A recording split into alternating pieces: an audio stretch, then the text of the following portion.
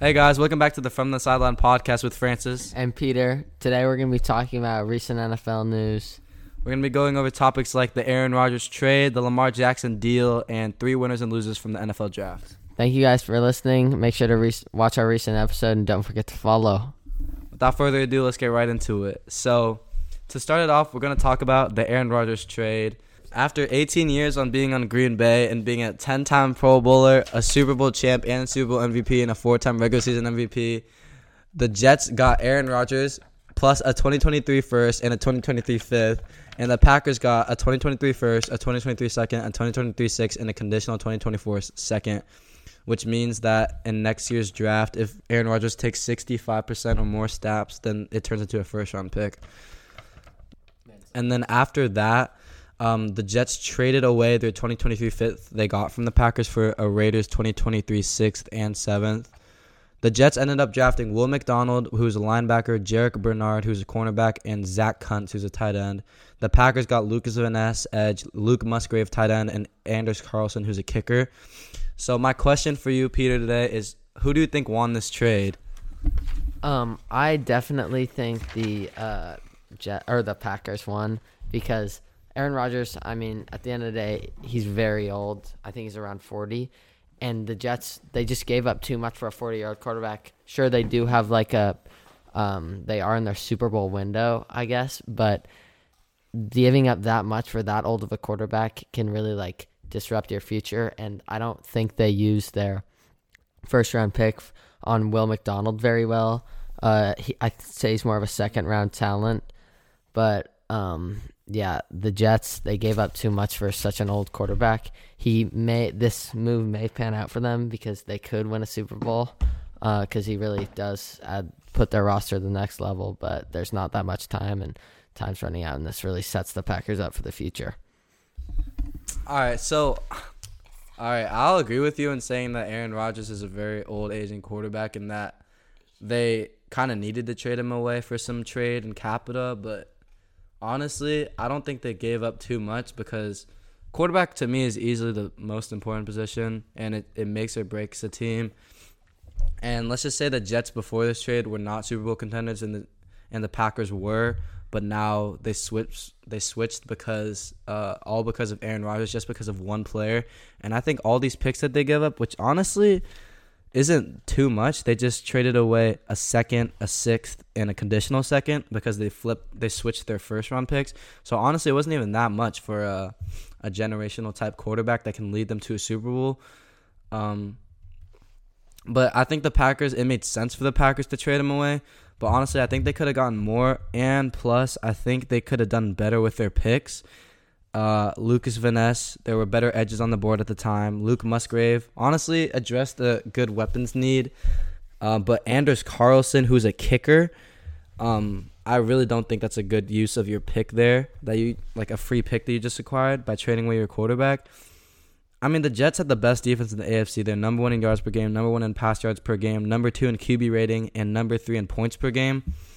And they didn't even make the playoffs, so that just shows how bad their quarterback room was. Zach Wilson and Mike White. Even if you have a best roster in the NFL, which the Jets basically do, but you have the one of the worst quarterbacks in the NFL, you're really not going anywhere in the playoffs. And you can see how they ended up last year. Honestly, this year, I think the Jets easily win the AFC East. Because of the great weapons they have, plus the best defense in the AFC, plus one of the best quarterbacks in the AFC. And honestly, I don't think the Bills can keep up with that. So Peter, what do you have to say against that? I completely disagree. I do not think that the Jets are a Super Bowl favorite with this move. There are 14 playoff teams, and I personally think there's a very low chance that the Jets this move actually pays off and the Jets win a Super Bowl. I mean, obviously Aaron Rodgers is going to definitely take a step up from Zach Wilson, but I'm not sure if he can really bring them to that next level. They're not a complete team yet. They still need help on defense, especially in the front seven. So I don't think this move transitions them into a Super Bowl favorite like you're saying. Okay, but do you think they're close to a Super Bowl favorite? I definitely think they're a playoff team but like I said, they definitely have holes that really need to be addressed, and this move only addresses like one of them, even though it is the biggest one. So, Peter, you don't think the Jets are a Super Bowl contender as it is right now? I don't think they're there yet. They still have holes, especially in their front seven. Even though they are the number one defense in the AFC, I think that's really heavily on their secondary with Sauce Gardner. They do have Quinnen Williams, but no, I do not think this move makes them a Super Bowl contender. They still are a playoff team, though. So, which teams would you put ahead of them in Super Bowl odds? For AFC teams, give me the Bengals, Bills, Chiefs, obviously. Probably put the Ravens above them, to be honest, with Lamar on his new deal. Really? You disagree? Yeah. Respond. I don't think the Ravens are anywhere close to the Jets in how good they are and how their roster is complete. Like, their defense is sort of comparably close. Like, the Ravens defense, I was looking at the stats, and they are one of the better defenses in the AFC. But the Ravens' weapons, their offensive line, and their quarterback. Their quarterback, like I said, it's all about the quarterback. Lamar Jackson is not a playoff winning quarterback. He's 1-3 in the playoffs. And honestly, he's very injury prone, and that was a big issue last year. The last 2 seasons, he hasn't been available when it's time to play in the first round of the playoffs, which is why I don't see the Ravens anywhere close to the Jets. The Bills, honestly, I have them way lower than the Jets because their defense is not even close to as good as the Jets' defense, and honestly, their offensive line isn't either. So I just think the Jets are way more complete than the Bills, and I think Josh Allen is too inconsistent to get it done for the Bills. I don't really know you can say that the Jets are the complete team when their only real weapon on offense is Garrett Wilson. Outside of him, there's not really a whole lot to work with for Aaron Rodgers. What about Breece Hall? Breece Hall tore his ACL, and you never know how running backs come back from that. Honestly, the Jets don't, besides Garrett Wilson and Breece Hall, don't really have any standout weapons, but all of their weapons are above average, and which makes them a really complete team. Like Allen Lazard, and also they picked up McCole Hardman, and they also have Corey Davis, Denzel Mims. This is not a bad weapons core whatsoever. Honestly, I would go so far to say as it's a top 7 weapons in the NFL, which is why I think they're a top 5 Super Bowl contender and Super Bowl favorite. One of my questions for you is, since you think Aaron Rodgers is going to transform the Jets into a Super Bowl contender or even Super Bowl favorite, where do you think he ranks among AFC quarterbacks? Amongst AFC quarterbacks, I have him 6th. I mean, Mahomes is in the league of his own. He's the GOAT. He's the greatest of all time. Peter disagrees, apparently, but, I mean, talent-wise, he's easily the best quarterback of all time, in my opinion, and a lot of people would agree. Second, I have Joe Burrow. He's just a true winner, and you can just tell, he's a true winner at LSU, in Cincinnati. His first full season starting in the NFL, he went to the Super Bowl, and his second season, he almost went back-to-back, and he honestly could have. Got a little unlucky with the Chiefs there. So I have Burrow in the second. He's just so comfortable in the pocket and also very mobile. Third, I have Josh Allen. He's just a physical specimen, and his arm talent is insane. We've seen he's been to the AFC Championship, but honestly, he's a little iffy in the playoffs. So, which is why I have him ranked lower than Joe Burrow, even though I think he might be honestly more talented than Joe Burrow. But Joe Burrow just wins more games, and it shows. Fourth, I have Herbert. He's only been to the playoffs one time out of his pretty short career. But honestly, if you're going to be this great of a quarterback that gets talked up this much, you have to make the playoffs more than that, even if you have a pretty subpar roster. He does need more help around him, but he's just not really good at winning football games. But his arm talent and his arm talent is insane. You can see his highlights, and his mobile presence is also insane. But if he just won more, I could see him in the 2 spot here. Number 5, I have Trevor Lawrence. Honestly, him and Aaron Rodgers to me are interchangeable. They're pretty similar, on the same similar tier to me. Trevor Lawrence hasn't really proved that much to me, except for this past season. He was pretty good, but honestly, I think he was overrated. I didn't see him being as good as people thought he was. But he did make it to the playoffs. But honestly, I always just thought he would be a bust at the number 1 overall pick. But he's proving himself in the league right now. That's why I got him at 5th in the AFC, which puts Aaron Rodgers right behind him. Tell me about why you think Trevor is overrated. Like, what do you think makes him into an overrated quarterback? Honestly, I saw him the year before last season, and he just looked like an absolute... He didn't look like a bust, but he did not look like a number 1 overall pick to me. He really stepped it up last season, but I still saw signs of him not being the quarterback that people said he was.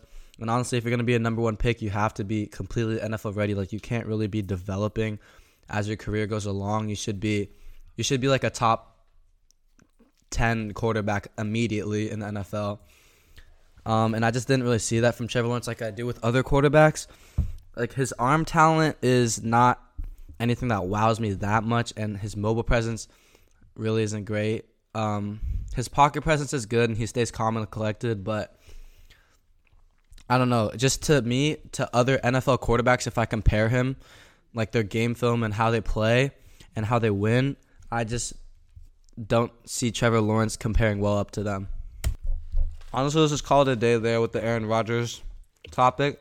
We're obviously not going to agree on this thing, so let's move on to the next topic, which is Lamar Jackson. He just signed a new contract, which he's been waiting for a long time.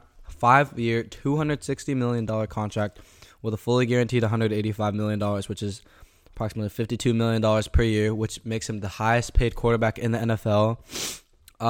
That's $1 million more than Hurts' guaranteed contract. He really wanted Watson's guaranteed, but honestly, it was kind of impossible for the Ravens. Watson got $230 million guaranteed, which is $45 million more guaranteed than Lamar. But when like Kyler Murray and Jalen Hurts both got under $190 million guaranteed, like I think Lamar realized it was impossible for him to get Watson's guaranteed. So my question for you, Peter, is are you surprised that Lamar is back on the Ravens? I'm not surprised. For a brief minute, I thought that Lamar had potential to go to another team, but obviously the Ravens really want him to stay in Baltimore, and obviously he wanted to stay in Baltimore, so they got the deal done. It seems like it was a bit of a harder deal to negotiate because considering that he didn't even have an agent and he was his agent, so I'm kind of wonder how that affected the deal that he got, that maybe he wanted more guaranteed money, but he didn't really get it, or maybe he just wanted more total money, didn't care about the guaranteed money. But I just think it's interesting that he is negotiating all on his own, and he still got the most expensive contract for a player in NFL history. I'll agree with him there. I am not surprised that Lamar is back with the Ravens, and honestly, I don't think I could see him in any other uniform. I think that he was born to be a Raven. I know he was exploring his options, and a lot of teams would have been happy to take him, but they don't have enough money to pay for him, and I just think the Ravens are fit for him. Obviously, he was the one that was originally unhappy with the organization, as he was the one that requested a trade. He didn't feel they were showing him enough attention that he deserved and wasn't really building their future around him, which obviously they should, and he thinks they should. But they have brought in some new weapons for Lamar, which proves to him that they're like showing him more and more love and attention, like Odell Beckham Jr. and Zay Flowers, and they're keeping Mark Andrews and building more off of their defense. And so Lamar feels that love again and is happy with the Baltimore Ravens organization. I don't think he got the deal that he wanted, but like I said before, I don't really think that was possible for the Ravens to extend him to that extent with that contract that Deshaun Watson was guaranteed. And I think that Lamar Jackson was too good to lose for them. He was their best chance at getting anywhere in the playoffs. Really not many other quarterbacks available in the free agency market. So this was the easy option for them. And honestly, I think they made the right decision. And Lamar Jackson is happy with this decision. I think it's a win-win situation with Lamar and the Ravens. So I think we're going to move on to our last topic of the day here. I know, pretty short episode. I'm sorry, ladies and gentlemen, but we got to move on to the NFL draft. We got our 3 winners and our 3 losers. We're going to do a combined 3 winners and 3 losers for us both. We're not going to do our each 3 winners and 3 losers. So with our first winner, we're going obviously with the Philadelphia Eagles. They had an infamous draft here. Let me go over some of their notable picks here. With the 9th overall pick, they got Jalen Carter, absolute steal. Most people got them as the best player in this entire draft, and he fell all the way down to 9. I think my Seahawks should have taken them at 5, but I trust in John Schneider to take Devin Witherspoon. But Jalen Carter at 9, absolutely insane pick. They needed to strengthen up their D-line, which is full of veterans, and Jalen Carter is the best D lineman in this whole draft, basically. At 30th, first round, they got Nolan Smith, one of the top 5 edges in this draft. He's pretty raw prospect, but at 30, he's an absolute steal. I'm going top 20 at least. But Nolan Smith, super raw prospect, not much production, but he's looking like a Trayvon Walker, who was the number 1 overall pick last season. So I think he can pan out really well at number 30, which is a steal. Round 3, pick 65, Tyler Steen, offensive tackle. They needed more tackle depth. They got some veterans on their offensive line, and honestly, I could see Tyler Steen playing at the guard position. Round 3, pick 66, they got Sidney Brown, safety. C.J. Gardner-Johnson, they lost him very sadly. He was the leader in interceptions last year. And Sidney Brown could add some safety depth for them as well. And then my final notable pick, round 4, pick 105, they got Keely Ringo. Absolute insane steal of a pick there at the start of the season. They had him going for top 10, first round, like best cornerback in the draft stuff. Keely Ringo out of Georgia. He was the CB1 at Georgia, which tells a lot about a organization as good as Georgia last year. So at round 4, he was an absolute steal there. I'm not going to lie, I don't know how he fell that far, and he's also from Washington, so I like him a lot. And yeah, those are just some notable picks. They fixed up a lot of their holes, even though I think they're the most complete roster in the NFL right now. So yeah, they had an insanely good draft. Howie Masterclass. Our next winner is the Seahawks. They just did a great job. Obviously, we're both Seahawks fans, so we may be a little biased, but I think Devin Witherspoon at 5 is a great pick. He's a super physical corner, and he was my CB1 in this draft class, and he really fits the mold for a Seattle corner. He's a lot like Richard Sherman with his physicality. 20th overall, we get Jackson Smith and Jigba, easily the best player available. Great wide receiver out of Ohio State. To me, he has the highest floor in this draft class. He's just a great route runner, and he excels in pretty much every category for a wide receiver. In the second round, getting that edge out of Auburn, that was a great pick. We need edge help, and that suits the need and addresses it super well. 52nd overall, I know we picked Zach Charbonnet. To me, it wasn't the greatest pick, but it was still a good pick. Him and Kenneth Walker are going to split the backfield pretty much, and I think he's a true 3-down back, and it really is going to make our backfield a lot better. I don't know if it was the best, or I don't know if it was one of our biggest needs, but it's going to improve our offense a lot, and I think it was a good pick.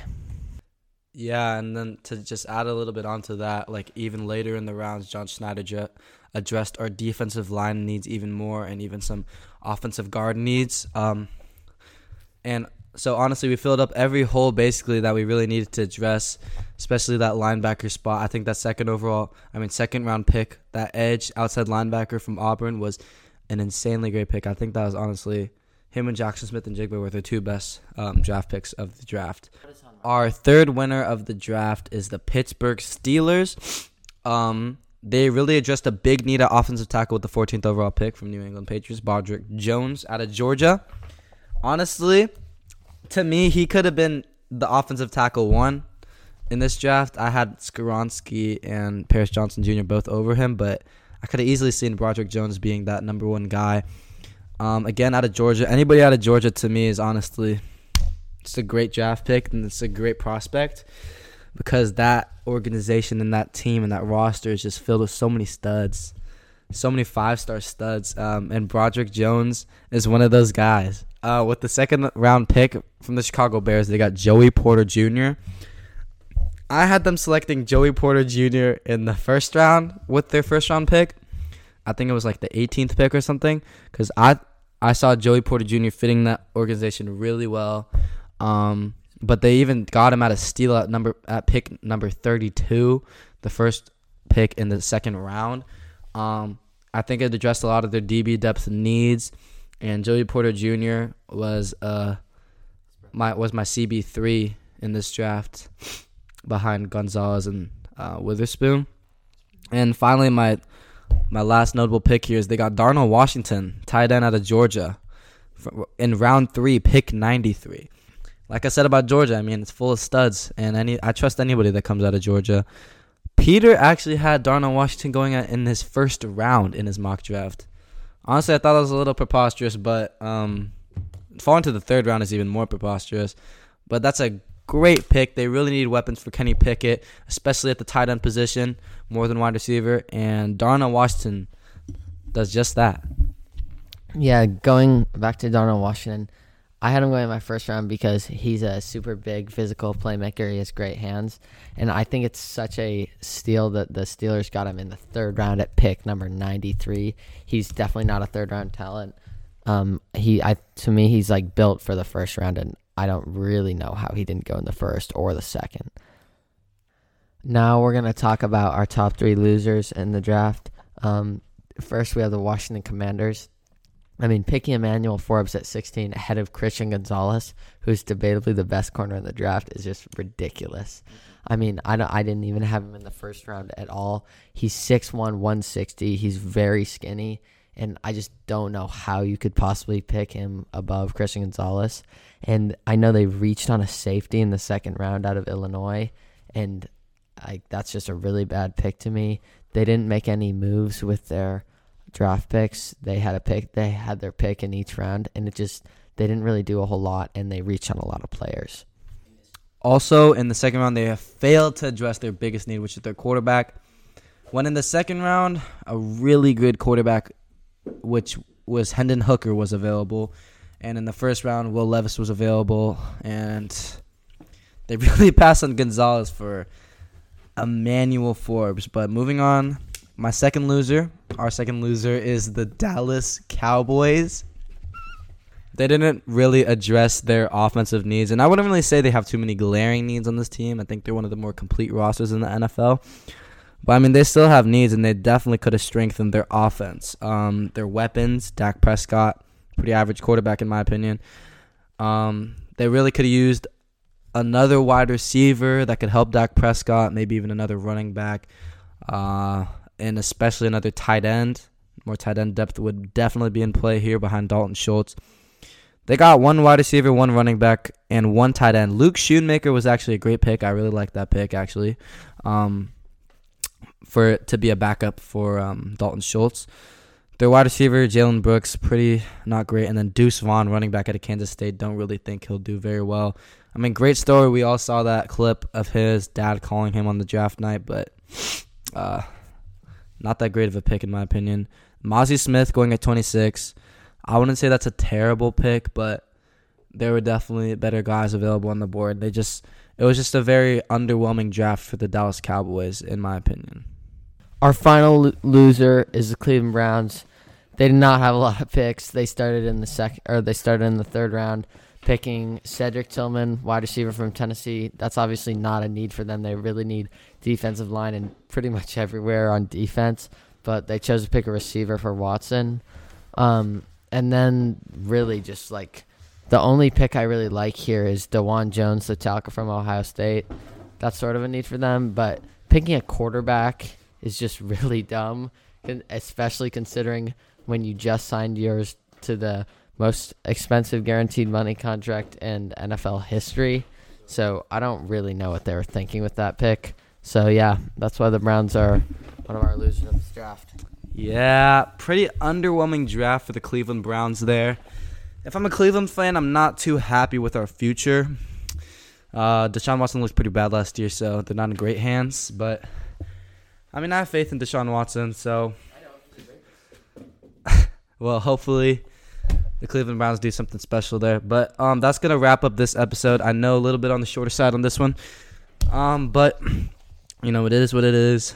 So thank you so much for listening. Make sure you follow. Come back for more. And, yeah, thank you for listening all the way through Thank you for listening, guys. From the Sideline podcast with Francis and Peter.